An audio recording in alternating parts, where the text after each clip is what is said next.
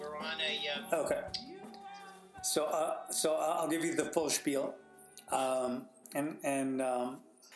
This is Jersey Poets Plus podcast. This is the second edition. The second motherfuck. I've already fucked it up. There you go. It took what? It's like you better delete that one. What was it? 2 minutes in. Welcome to the second episode of Jersey Poets Plus podcast. My guest is Carrie Magnus Radna. Welcome. So I wanted to say before I forget, we have a new patron of our show, Nadia.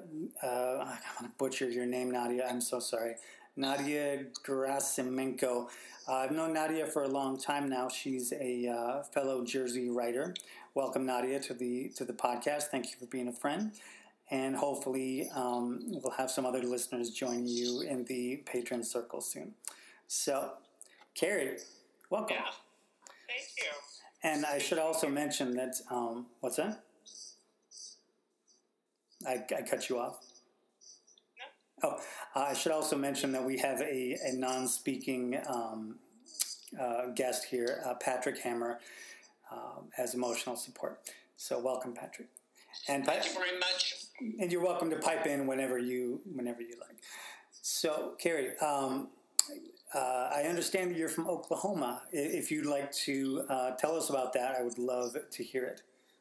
Okay, I'm from Norman, Oklahoma. As everybody knows, it's where the University of Oklahoma is. No Sooners. I moved to New York City in 2004, in July. And basically the short answer is I found a job advertisement for the New York Public Library online in spring 2004. So I checked it and applied thinking, yeah, they're never going to take me. But they did. So that's the short answer of that answer. The hero's journey. Well, okay. I have two really good friends. Teresa and Debbie. Didn't meet them at the same time. Teresa I've known since the late 90s, basically. We did yoga together. We did stuff at the Unitarian building, and we did like a meditative dance together. And she's the first person that I showed my poetry to. And she thought this was really great. I'm going to put it on my site called The Oracular Tree. It's still on Facebook. Please check it out. It's a very interesting read. So I was reading sci-fi stuff. I was writing poetry. And we were like going, hey, we should move in together. This is kind of, we're going to be, we're going to have really a lot of fun. So I moved into her house for about a month, and then when I go to the movies, it was Sweet Home Alabama. I'll never forget that. I know Reese Witherspoon. To go home, I go back to the house, and then 15 minutes later, there's smoke everywhere. Okay. Apparently, the kid next door was trying to play with Teresa's kids. She had two kids at the time. They were both in elementary school. And for some reason, her two kids didn't like this particular kid. So they said no. So the neighbor kid got really, really mad, and he set fire to the house. Thinking that my bedroom was their bedroom. Gotcha. Yeah. So I had to move back home to my grandparents' home, Dan and Papa. And I had post-traumatic stress disorder. Sure. So, yeah, reasons the fire. And I couldn't afford to go to a counselor, so I did the next best thing in my situation was go to Barnes & Noble. it's a self-help section or the self-help section, right? Or whatever you might say. And the religion section was right next to it. So, and then there was like this one book that was calling me, and it's like A Complete Idiot's Guide to Judaism. Okay. Oh, okay. So I picked it up, leafed through it, like going, oh, I really, this is what I believe, this is what I believe, this is what I believe. So I found myself at Temple in Oklahoma City. I started conversion classes. And my family was just like, you are insane. Why are you doing this? But I felt like I had to do it. Okay. I felt, I was called to do it. And that was when I met my next best friend, Debbie. She was in the same conversion class. She was dating a guy at the time who lived in the Bronx. Okay? Little connection there. So we go there, we became Jews, and this is like a year and a half past. Okay, now it's spring 2004. Mm-hmm. Don comes visiting. We're having dinner together, and he's like, Carrie, you should go to New York to have a Passover with us. Like, okay, cool. So we planned for that trip. And then Debbie says something I'll never forget. Maybe you should look for library jobs up there. Yeah. And that was the night I went online and looked up New York Public Library. The very night. And that's how I got to New York. Wow. Damn. So it's a hero's journey. That's really interesting, and I was going to mention it before when you were telling me you're telling me a little bit about how you came here. My wife and I actually scoped out apartments in New York in the spring of 2004, and moved here in September of 2004 because you were talking about that winter, right? You mentioned something about slogging through a snowstorm or something. Oh yeah. Yeah, that was a horrible snowstorm. I'll never forget that. That was absolute shit. Yes. And the I think it was it's like the N train or something was no. The D train was busted, and we lived out at Coney Island, and we had to walk 1.5 miles in that snow to the King's Highway N. Wow. It was terrible. Yeah, you know what I'm talking about. Oh, yeah. I do. I lived right by Avenue X in Great Pittsburgh. Lovely. Oh, yeah. It's lovely. So much fun out there. I like myself there. I wasn't Italian. I wasn't Russian. I wasn't, Brooklynese. So I was really lost. Sure. And I lived in this basement apartment, which had no heat. Oh my God. Yep. I mean, I froze to death, basically. I froze. It was the best. Horrible. It's horrible. I told people I worked at Cheesehead Bay. Gotta love New York. Because it sounded sure. I mean, it's pretty terrible. Hey, then 15 years later, we're both still here. In your book, remember, can't use my mouth. Remembering you as I go walking. Yes, thank you. You really hit on something with me, because like we were saying before, I love to walk. I grew up in Alaska. I grew up walking. It's just something that I do. Tell me about how that book came into being. And Patrick, you were an editor on that, right? I proofread the book for Carrie. Yes. And I told Carrie, you're missing Staten Island. Get on the ferry and go over and explore a little bit of Staten Island so you get all 5 boroughs in. Yeah, that was his really great idea. So I did it. I went to Staten Island twice. Twice. Yeah. Oh. So on that second time you went to Staten Island, what did you see? Because I'm sorry, I totally interrupted you. No problem. No problem.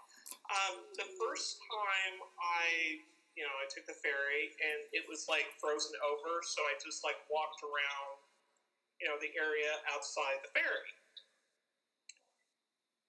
Up the hill, down the hill, and stuff like that. Didn't really go a lot of anywhere, but the bars were open and some things were open, and the library was closed. So it was pretty interesting. I was there for only 30 minutes because I was literally freezing my ass off. Like, let's go back on the ferry. Sure. That's just the St. George section of the borough. Yeah. Lovely place. I wish it was, warmer. Yeah. So the next time I took Rudy with me, and I took the train, their train station. Staten Island Railroad. The Staten Island Railroad.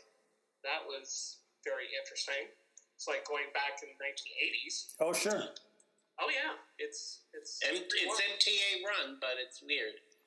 Yeah, I've heard that. Yeah, it's kind of interesting, right? It's like it goes one way and then back the other way, right? No, it goes. You can have trains in both directions, but the trains are timed to hit the terminal so you can catch a ferry. Oh, okay. Well, ostensibly that's the plan, but it doesn't always happen. Because there can be a lot of water damage and stuff on the tracks if it rains or if leaves fall and stuff. Everything gets delayed. Okay. Interesting. Yeah, we were able to go to like the last stop. So me and Rudy had to like go on to like these buses just so we could go to the last stop and just like, oh, this is the last stop. This is very lovely. That their area. You see the outer bridge from there? Yes, I do. Because I was just asking because Staten Island, New Jersey, it's kind of the butt of jokes around here, right? But I mean, I've done a lot of writing about it myself, just because I think it's kind of interesting how places get left behind, and it's just kind of one of those things that happens. But this is your story. Keep going. Let's. I saw some really beautiful houses from like the 1700s over there. Yeah. Beautiful, and one of them even had like a well, an actual working well, right in front of the house. Like, oh, that is just really fascinating. Yeah. Yeah, that's interesting, right? It's it's definitely less so when you get out to what do you call it? Kill Van Call? Is that the area that's up by Bayonne, like right by the? Yeah. That's opposite. Yeah. Yeah. It's more like industrial. Yeah. But yeah. Well, what's interesting is where Carrie went with her husband to the end. That's the southernmost tip of New York State and New York City. Really? Still within city bounds, and yet it's so bucolic, It really was. Yeah. It was really beautiful. Yeah. And then we got on the bus. It took like an hour and a half just to go through like everything. And mostly we saw like bagel places and Italian. Yeah. Yes. I think I counted like 45 different like Italian restaurants on the way. Oh, sure. It was funny. It's really funny. Did you see the what did they call it? It was like the world's best rice ball, I think they called it. Did you know what I'm talking about? I'm going to go off on they'll all claim that. I'm going to go off on a tangent here, but you know what I'm talking about, right? With the rice ball. Yeah. Yeah. Anyway,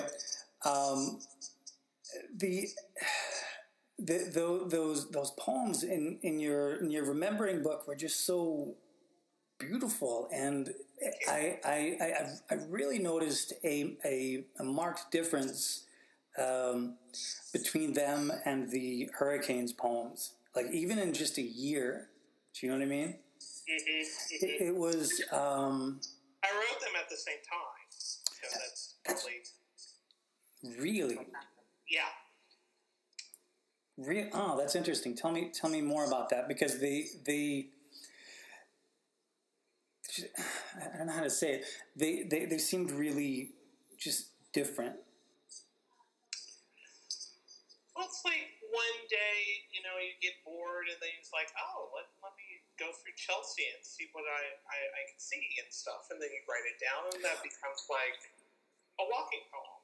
And I see what you're saying. The next day, you kind of feel kind of down or something, and you're thinking about death or what have you, and sickness, and that becomes another poem, and where Hurricanes Never Apologize. So this is kind of happening all the time. I see what you're getting at. Yeah. Like one day you're wanting to play, next day you just bundle up in your bed and just don't want to go out. So that's really interesting, because it's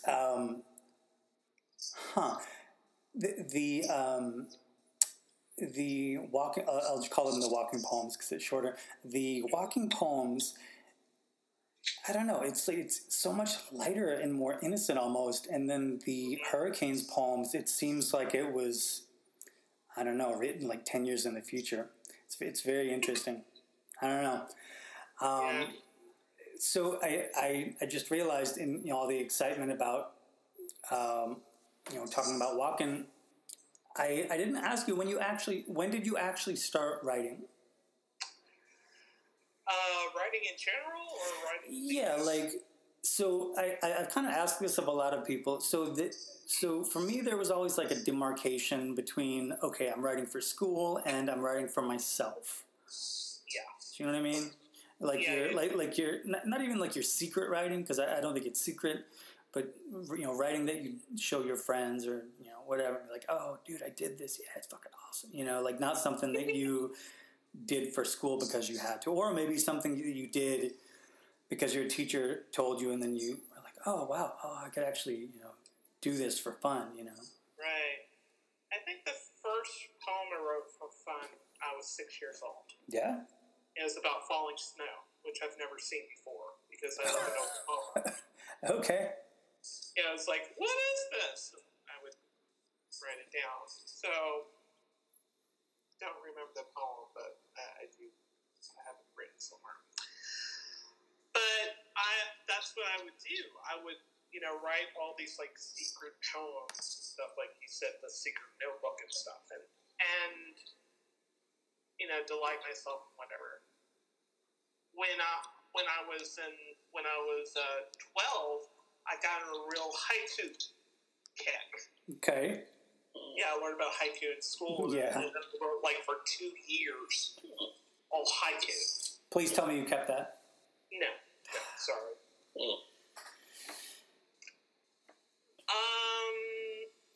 And of course, when you're a teenager and you're bullied and you think that you're not pretty, or you feel like you're such like a mess up or whatever, and nobody's gonna love me, or you fall for the wrong people, and this dribbled into my 20s. Yeah. You learn about all this stuff, and you're thinking, "Oh, this is the greatest thing ever." Right. And then you look at recently and think, "This is total shit." Your emo poems, right? Seriously. Yes, emo poems, exactly. So all of it from your 20s, you just cast it aside. Well, there are some. Okay. I did keep. Okay. Not very many. That's interesting. All right, that makes me feel better, because I wrote so much. I didn't write so much garbage. I wrote a little garbage and then threw it away. Mm-hmm. Wow. I didn't know what really I was doing because I would go to class and I'm like, okay, I'll read Emily Dickinson or all these different poets like E. Cummings. Oh my God! My head just exploded. You know what? Beat it. It's. I gotta say though, better writing. Better to write shitty imitations of Emily Dickinson than to write shitty imitations of fucking Charles Bukowski. Oh my God, yeah. That would be interesting to see shitty Bukowski. Oh my God. Wait, what? That would be interesting to see shitty imitations of Bukowski. You mean you haven't? No, well. You mean you haven't been to a college campus? Not recently. Come on, I Patrick. graduated in '78, so it's been a while. Oh, that was Can I time. make an observation about Carrie's career? Yes, please. I'm 63 next birthday. I've been writing since '75, seriously. And I slowly and steady got involved in the New Jersey poetry scene, the New York poetry scene much later, began to amass publication, places that I published in. I'm with friends with Carrie, I guess about 4 years, 5 years the most. What would you say? About 4 years?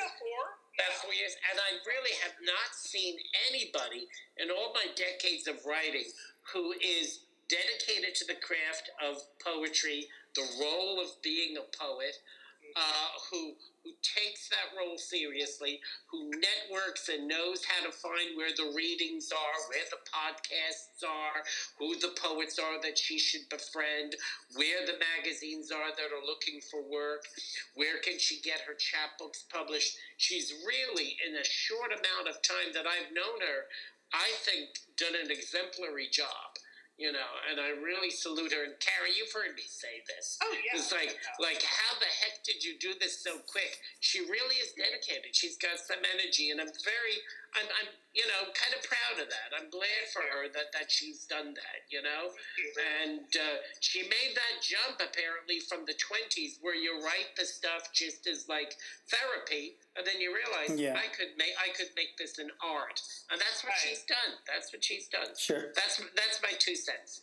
No, it's very apparent to me in the stuff that I've read from her. Yeah, no, absolutely.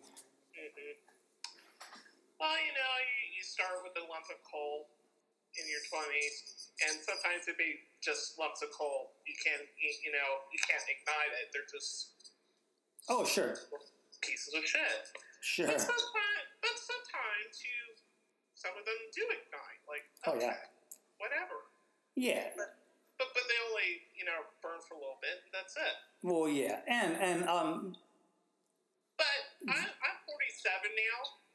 So it's been like 20 years since, the really shitty poems, whatever. So I just now I'm very meticulous. Exactly. Just hammering it down until you see diamonds.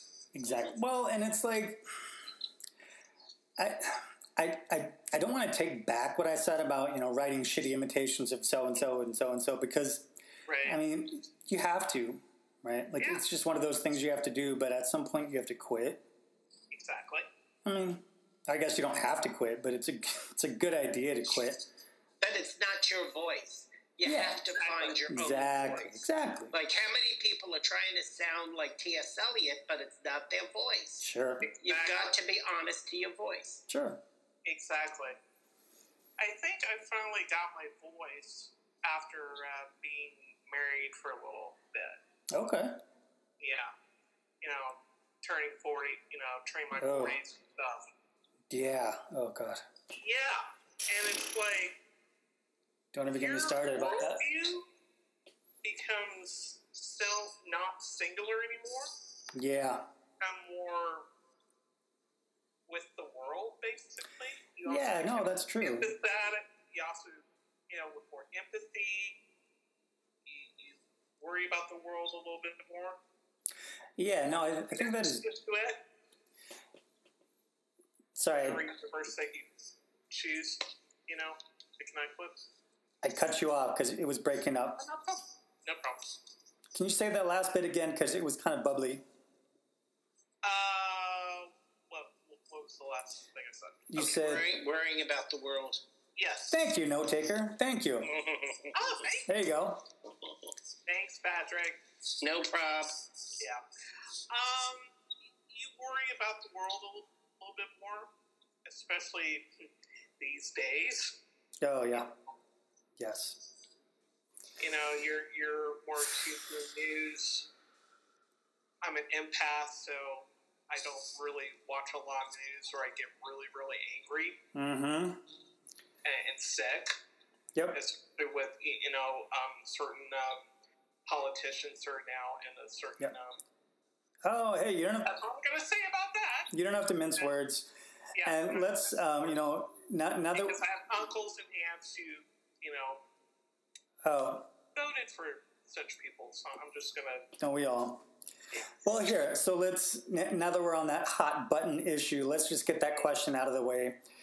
Oh, okay. So I was wanting to ask you, and Patrick, you too, since you're here. What do you think we can do today, or today's almost over, half over? What can we do starting tomorrow as creative people to help others? Let's just say it that way. To help others in what way? In any way. In a political way, in a social way, in a human way. How can we help others? Okay. You want to go first, Carrie? Yeah. Tell your truth. Tell the truth. Tell the truth. Know your own truth. If you want to protest, go protest. If you feel safer staying at home, go do that. If you're able to afford to, buy your friends' books. Buy their art.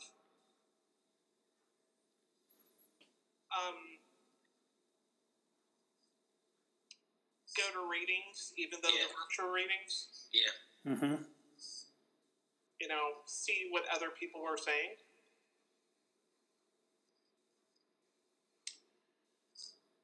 And just keep creating and writing,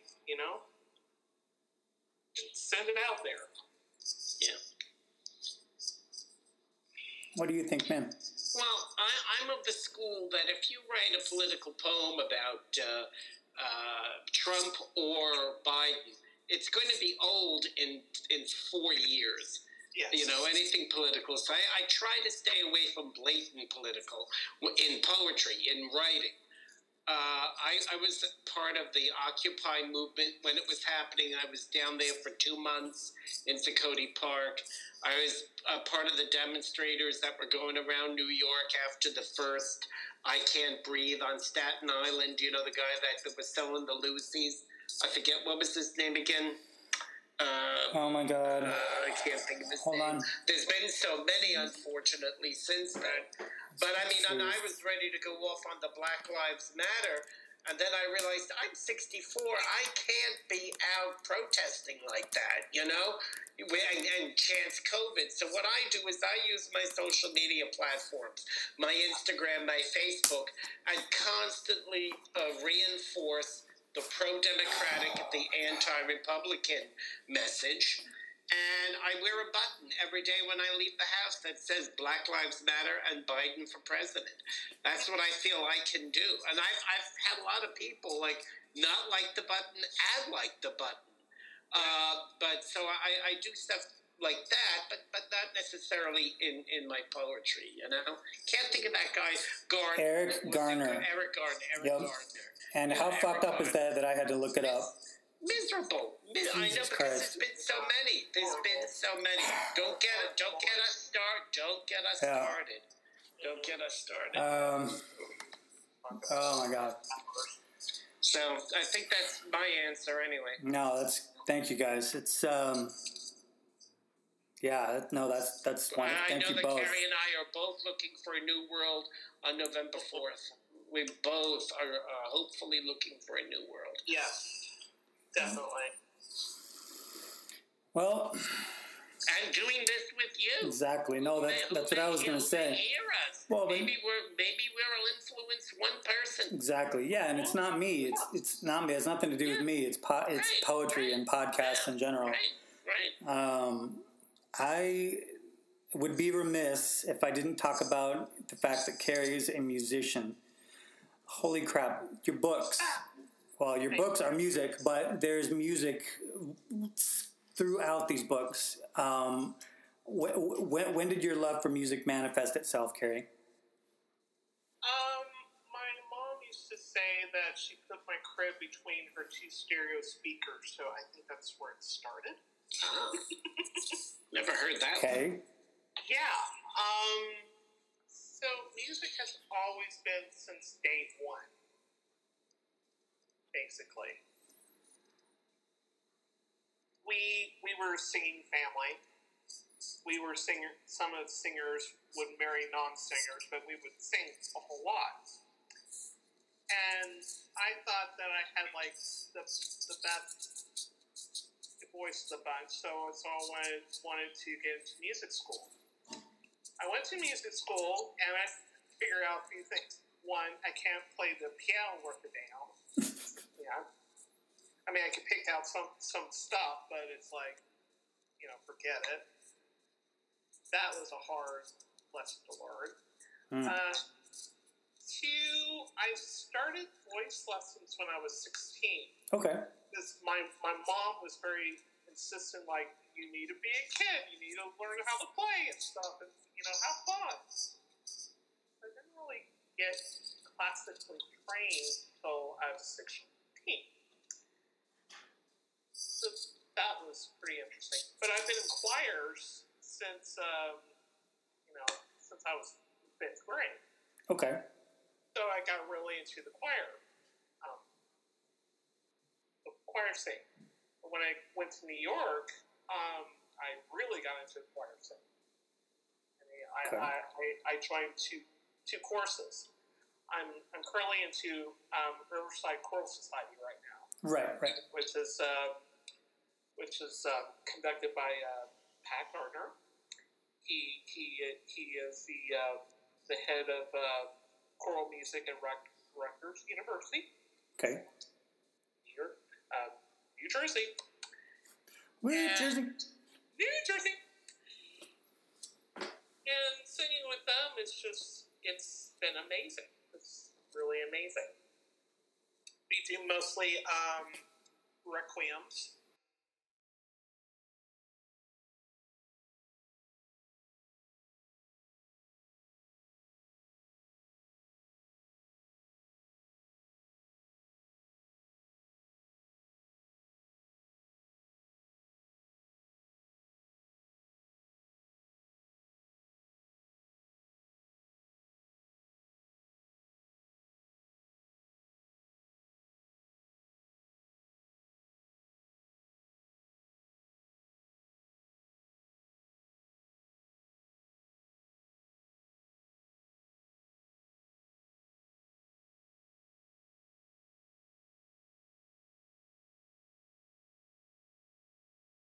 I do like, popular music starting from the 40s, 50s, 60s, 70s, 80s was amazing.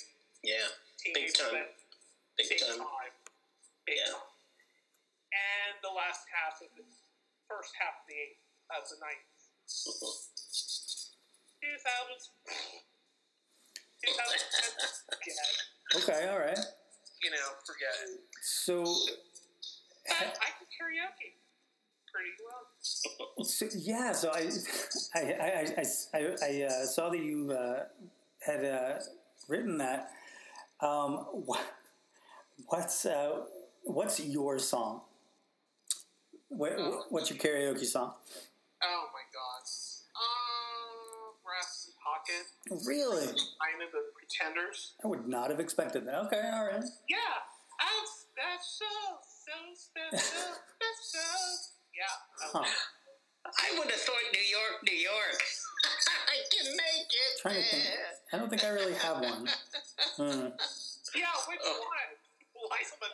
I don't know. Oh, good question. Good question. Because that's like your story. You know, Midwestern girl makes good. Well, Southwestern, but yeah. Okay. What do I know? I'm only from Jersey. Yeah, right. So, Carrie, let's get into. I almost said your newest book, but it's not your newest book. It's your latest book. But you have you have a new one on the way. But we can talk about that. Yes, let's talk about Hurricanes. Never Apologize. Your most current book that people can read. There are a lot of classical music references in here, and I wanted to ask you about that. Tell me about the genesis of this particular book, and if I'm not mistaken, this is your first full-length one, right? This is my first collection. Yes, okay, that is correct. And it's Luchador Press, right? Yeah, Luchador Press. Okay. In Kansas City. And they have a rockin' logo. That's right. I love it. It's a mask. Well, like I said, I'm in my mid to late 40s, and you think about things. You think about these are dark times. What is going to happen in the future? I thought about death and sickness and storms, how they tear through a place and had carnage everywhere. And my sister is battling skin cancer, and then I had my beloved grandparents die.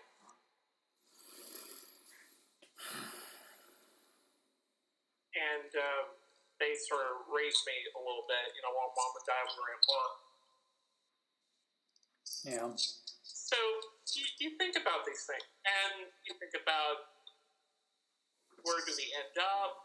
Where do we come from? Why is this idiot in charge? Why did we, elect these idiots? You think about the Me Too situation, about all these women trying to hold their abuses back for so long, and then it just kind of spilling out. Mm-hmm.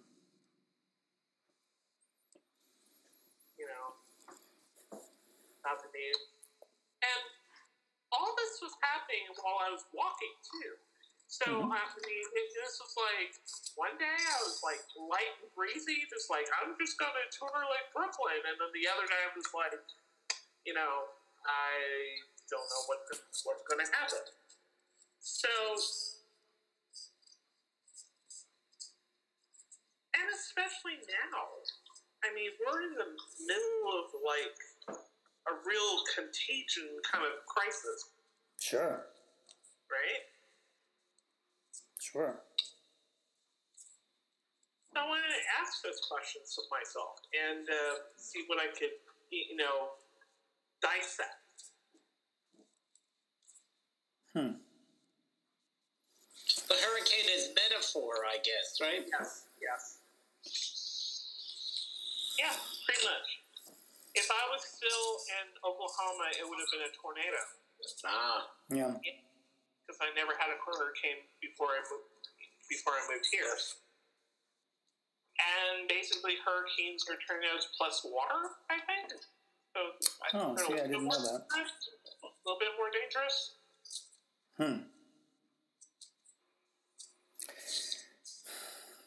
I wanted to take a little bit of time with you and pull apart two of your poems. Well,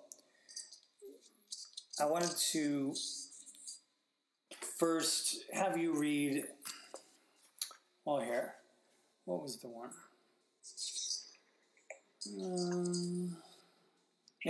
So let's take a look at Resentment. Okay. from Hurricanes, and then there's a second one, right? A newer one that you want everybody to see. Yes. Okay. So everybody, this is Carrie Magnus Radna. Radna. Damn, I knew I was going to screw it up. Radna, Radna. No problem. She's going to be reading a poem of hers called Resentment for us from her book Hurricanes Never Apologize. Thank you. This is Resentment. Does this fit oddly like knives piercing in your gut?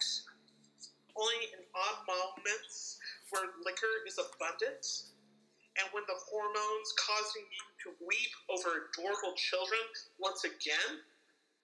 Or is it constantly moving upon the thinnest, tiniest Mobius strip that only you can see or touch?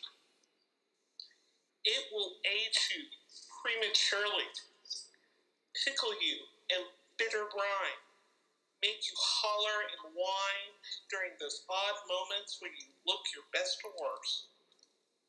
The curse of comparing yourself against others without any compassion towards oneself is exhausting. So why is the drama of it so intoxicating? I have things I am proud of, but they haven't come by easy. I can carve words from imaginary oceans, but my messages are only heard by a few people. The ones that swim freely without university influence in composing. And people don't like complainers.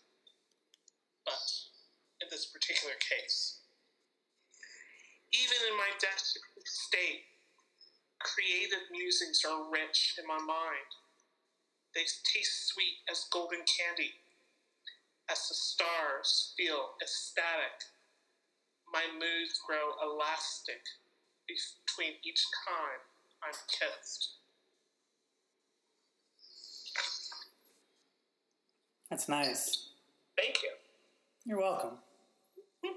So I was saying to you earlier, I've read this about half a dozen times now, and each time it's well, I don't know what it means, but it reveals something different to me each time. That's good. Yeah. Great. And you referred to it as a creepy little crawler, I think so. or twisted little crawler. Tell me why. Like I'm curious about that. Well, I think that's what resentment is. I mean, it does kind of like shrivel your insides when you resent something about somebody else. Whether they look prettier than you or they have like a bag that you covet. Or whatever thing that they have that you don't have. And you said it ends on that golden syrupy note, and you tried to get it published a couple of times, and they only ever want the last lines. Yeah, basically this is what they said. Just like, oh, I really like the last stanza. It was very beautiful. And then they wouldn't say anything about the rest of the poem. Like, that's weird. But it's like, that's not the point. I mean, yes, it turns out wonderfully at the end because it's ironic. It all makes sense. You just keep sending it out, that's all, until somebody is enlightened and takes it. Yeah, nobody liked it, so I said, well, I'm just going to put this in this book and just there you go. That's okay, that's all right. You know? Well, so that's actually... That dovetails nicely into the other question I had for you because I wrote it down ahead of time. I'm looking at it on my computer here. So I have my own little way of putting books together. And we kind of touched on it before when you were talking about how you wrote all of these at the same time. Like they're not all of a piece, but you wrote all of them at the same time. Yeah.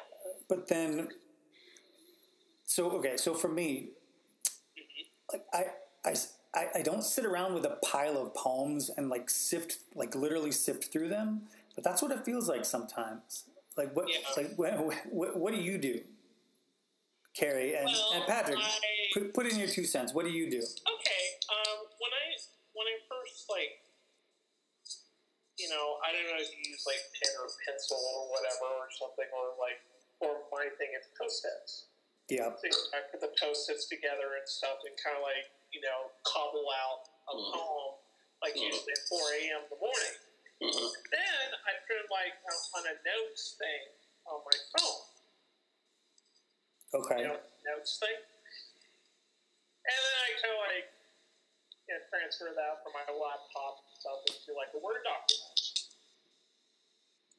Okay. And I looked up poems this is kind of dark. Let's put this in this folder. Oh, all right. I see. Okay. And this phone was I've been walking around, just having a wonderful day and whatever. It's okay, let's put it in this folder. Okay, all right. So you got a dark folder and a light folder and I have a dark themes and stuff. Exactly. Okay.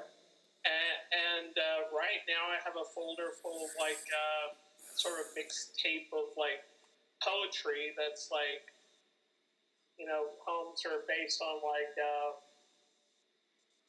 pop music that I like. Based on what? Pop music that I like. So it's okay. Kind of. I'm still working on it. It's still a work in progress. Okay. What about you? Oh, sorry. Go ahead, Carrie. My bad. Yeah, and the new book I'm working on right now. It's just all these blue poems and depressive poems and poems about the sea and air and sky. Blue, you said. Blue, exactly. Yeah. It's called In the Blue Hour. Yeah. Which I'm going to plug a little bit later. Yes. No. Hey, not plugging. You're discussing. You're analyzing. Exactly. And plugging. Yeah, exactly. And plugging. And so I write a blue poem. So okay, let me put it in the blue file. And I've done this for 5 years. Yeah. I go to Carnegie Hall. I listen to some music. I see pictures and hear voices and stuff when I'm watching only live music, not recorded music, just live music. Interesting. Okay. Yeah, and I'm just writing down stuff. It's I'm coming up with these poems, and that's how I got my first chapbook. Huh. And it's called Conversations with Dead Composers at Carnegie Hall. Oh, yeah. I did write that down, yes. Great title. Isn't it? I could make really good titles. That's another,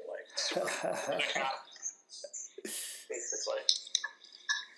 So what have your categorization adventures been like, Patrick? Is the question the way we write and the methods or the habits we have? Yeah, well, organizing manuscripts. So okay. Everything begins with a piece of paper and a pen. The first organization I belong to is the now defunct Bergen Poets that met here in Bergen County. I'm up in Fort Lee, and all those. I was 18. They were all in their late 50s. They all told me, carry a notebook and a pen wherever you go, because you never know when the inspiration is going to hit. And I've done that since that time. So I'm always with pen and paper, never knowing what's going to hit me. I've done a collection of books on the Irish experience, going home to visit family in Ireland. That was called The Yank. I did a collection of haiku that was coming to light. I did found poetry off the Scrabble board. That was called Fla. So while you're working on all those projects, you kind of concentrate on them, honing them and writing more so you'll have enough for a book. I did 3 collections recently. I did Bronx Local, about memories of growing up in the Bronx during the summers with my grandmother. Paramus Local, growing up. Amazing book, by the way. Oh, thanks.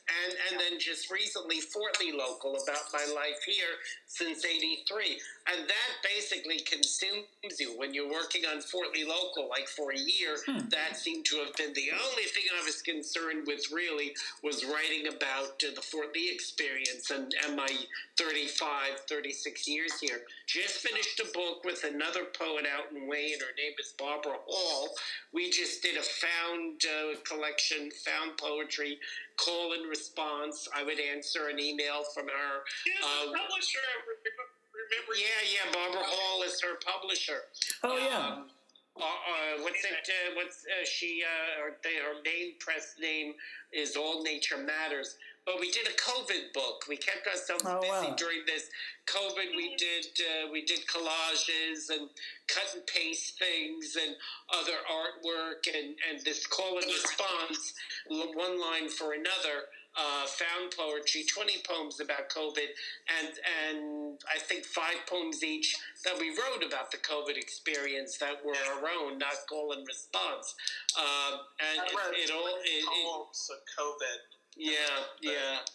And which I never thought to do, but my aunt passed at the end of March from COVID. Oh, God, I'm sorry. She'd been in and out of hospitals and nursing homes, and that's more or less the impetus. I said, I got to write about her, what happened to her, and then it began. So we were consumed with that. That project is over now, so it's kind of nice to not have anything, just like whatever comes, and, take a break. You're a sponge when you're a poet. You take everything in, and then it'll show up later. And Carrie, maybe you can vouch for me. Some poems are really hard, and you keep at those Post-it notes and the honing, and then you get a poem that writes itself, and that's what I like to call 5 minutes. That's what I like to call. It's like a bowel movement. You don't worry about it. It takes care of itself. It's done, and you wait for the next. that it should be that easy. Lovely. So sorry, Josh. You heard it here first, folks. No, I agree though. Yeah. Sometimes you don't even have to think about it. And edit. You gotta let stuff cool off, and you gotta edit and re-edit and edit again, and get a second opinion, a third opinion if you can, and check for typos. And I have 10 edits on my In the Blue Hour. It never ends. And you never have to. You never have to apologize about being vulgar in front of me. Oh, okay. All right. I've been saying the creative impulse is like a bowel movement for decades. I've been saying it's like, it really is. Like, I envy those poets that don't have to. Being struck by lightning? Oh, yeah. I think I'd rather the bowel movement. That's the lightning thing. Like, look at how easy Mary Oliver's poems look. Oh, they just seem, I'm sure she worked at them, but they seem to write themselves. They're so elegant and beautiful. Yeah. They really are. So, Carrie. Yes. Let me ask you about your newest project. Yes. In the Blue Hour. Yes. So you say that it's your fourth... Can't use my words. Your fourth book published, but your first book writing. That's right. Explain. Well, before I thought that I could become a poet, I went to Philadelphia. Yes. The Philadelphia Writers Conference. And it's like a 4-day, totally... You learn about, the guts of, being a writer. You learn how to, send your stuff out, about publishing, about poetry. I did take, a couple of really intense poetry workshops. Yeah. One of them was taught by Yolanda Wisher, who was at the time the poet laureate of Philadelphia. Okay. She was very engaging. Her class was called Mood Indigo. Okay. So we wrote a lot of blue poems. That's how that started. Writing a few poems, like, based on the blues. And I thought, I don't want to end this. So a couple of years went by, and I keep writing these poems. It's like I'm still in the class. Okay. And another teacher, Chris Toby, she taught me how to write like political poems. Okay. So some of them ended up in Hurricanes Never Apologize. Okay. So it was an eye-opening thing. Besides a few people who see my poems and thought, oh, these are pretty good, like Teresa, who published on her Oracular Treat. Now I had like a whole group of people say, hey, you are fabulous. That's always nice. Really? What? That you're not my teacher, you're not my best friend. Right. You actually like this? Really? These things? Well, and that's really important. I was actually going back to the Mary Oliver thing and being polished, and there was a conversation between me and another friend of mine on the first episode. We were talking about this is even a weird thing to say, but getting over published. You know what I mean? Okay. You should be so lucky. I know. What's that like?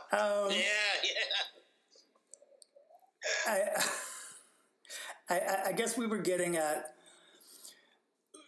writing solely to get published and not sitting back enough and working on the craft of writing. I guess is what we were getting at. Okay. I'm anyway, the opposite. What? I just write something. It's like, oh, this looks good here, and if it doesn't take, fine. And throw it against the wall. If it sticks, cool. And then you mean throw it against somebody's wall to get published? Yeah. Exactly. Yeah. It's kind of like what you were saying a second ago, Patrick. Just sending it out and seeing what happens. Yeah. But I guess what I was getting at was that there's a temptation, I guess, for me anyway, is to go for the low-hanging fruit. And then I just, end up shooting too low with the poem, like with the writing of the poem. Do you know what I mean? I write because I have to. I know, sure. I would dare get me if I don't write it down.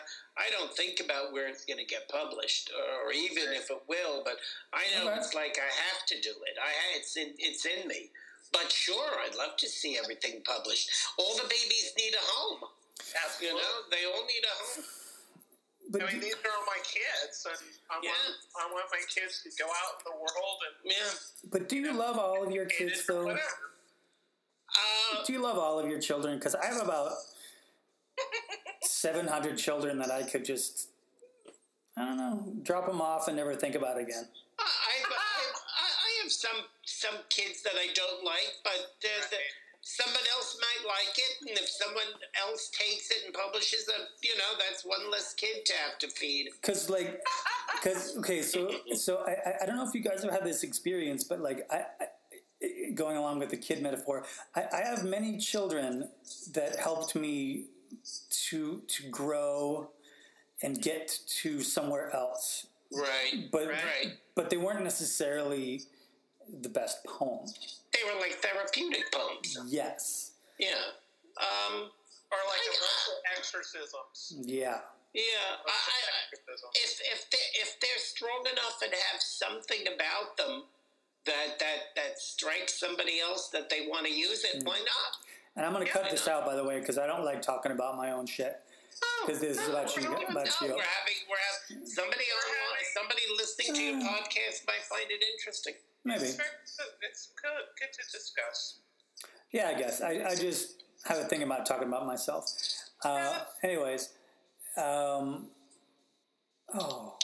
letting bullets here talking about one of them. No, but it's about you.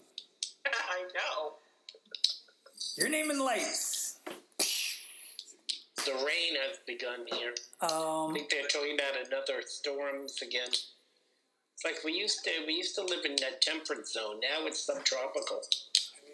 Carrie, if you would take us out with a second poem and give us the title of this one. This is from your new book, right?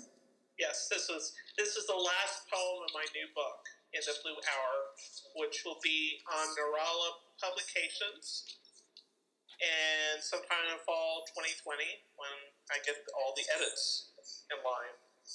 But I'll let you guys know when that will be available. So, this is Why Don't the Affected Sleep? 6 + 6 + 3 + 3 + 4. Inspired by Brahms' Requiem, Movement 6. Den wir haben kein Gleichgewicht. I don't know what that means. I don't know German. But this is in English. Here we go. Comes the night, a total mystery. All to sleep, except the affected by their inner inferno. Rebel rousers raise their homemade flags. Poets haunted by their lightning words, struck by stars. Musicians troubled by the howling notes of the wind, and all the dogs bark back their discontents. Why don't the affected sleep? They know that a storm is coming, but they are not prepared for death's fatal sting. Where or when it will come to claim them. Crossing over, passing the key for the next nearest distant dimension. I'm sorry, I had to blah, blah, blah. Okay, well, let me do. It's okay.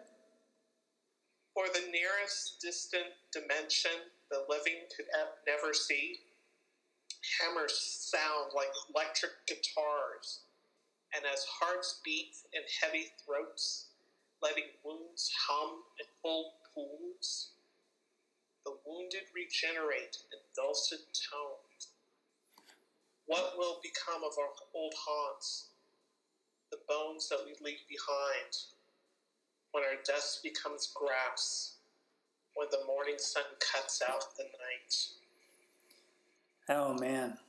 It's a great poem. That's great. It was published in Walt's Corner, which is part of the Long Islander, on Thursday, February 13th, 2020. The publisher is George Wallace, who is the writer-in-residence at Walt Whitman's birthplace.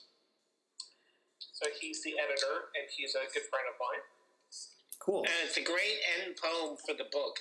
Great poem to end with. So good. I love it. It's one of those lightning poems. Yeah, the vowel movement poem. Yeah. Yeah, it's like written in 10 minutes. And I was in choir practice. And you had paper and pencil? Yeah, I had paper. Thank God. Thank God, right? Pencil. Yes, we were working on Movement 6, and so this is a bit of the. I'm going to try to sing it. Da da da da da da da da da da da da da da da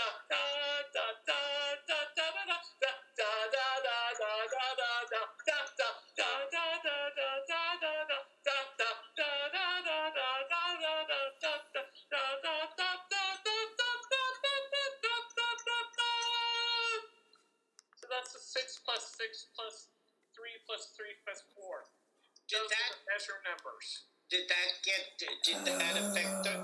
affect the rhythm of your poem? Yeah, it did. That's what I was going to ask. Yeah. So I'm listening to this and I'm going, first I heard it and I'm going, this sounds really good as a heavy metal band. Naturally. So that's why Do Hammers sound like electric guitars. I put that there. Well, yeah. Yeah, exactly. And I also like these. And so, like in the measure numbers, I'm going, oh. These images. It's just dogs bark back at their discontents. Lightning words struck by stars. I mean, Jesus. Inferno. Line, when death becomes grass. Isn't that the line? When death becomes grass? Yes. Oh, that's a great line. Yeah, exactly. Oh, my God. Yeah. When death, in 4 words, look at what you've covered. When death becomes grass. Well, and, look at that. Yeah, well, and that's what I was going to say. I mean, that's the whole Bronx Requiem. There's something very formal about your poems, Carrie, that I really appreciate, because I've tried to go back. Try to go back into different, classical forms of poetry as much as I can, and just read about what my the former poets of centuries past have done. I very much enjoy contemporary poetry, but I tried to keep a foot in what's come before. You know what I'm trying to say. There's something that's, I don't know, maybe a little bit old fashioned about it, and I really appreciate that. It's in even the way that you speak it. It's very slow and measured, and yeah, I love it. It's very nice to hear. She has a touch of the old formalism. Yeah. The lines can be heavy. The lines can be heavy, but as a singer, you're supposed to have notes.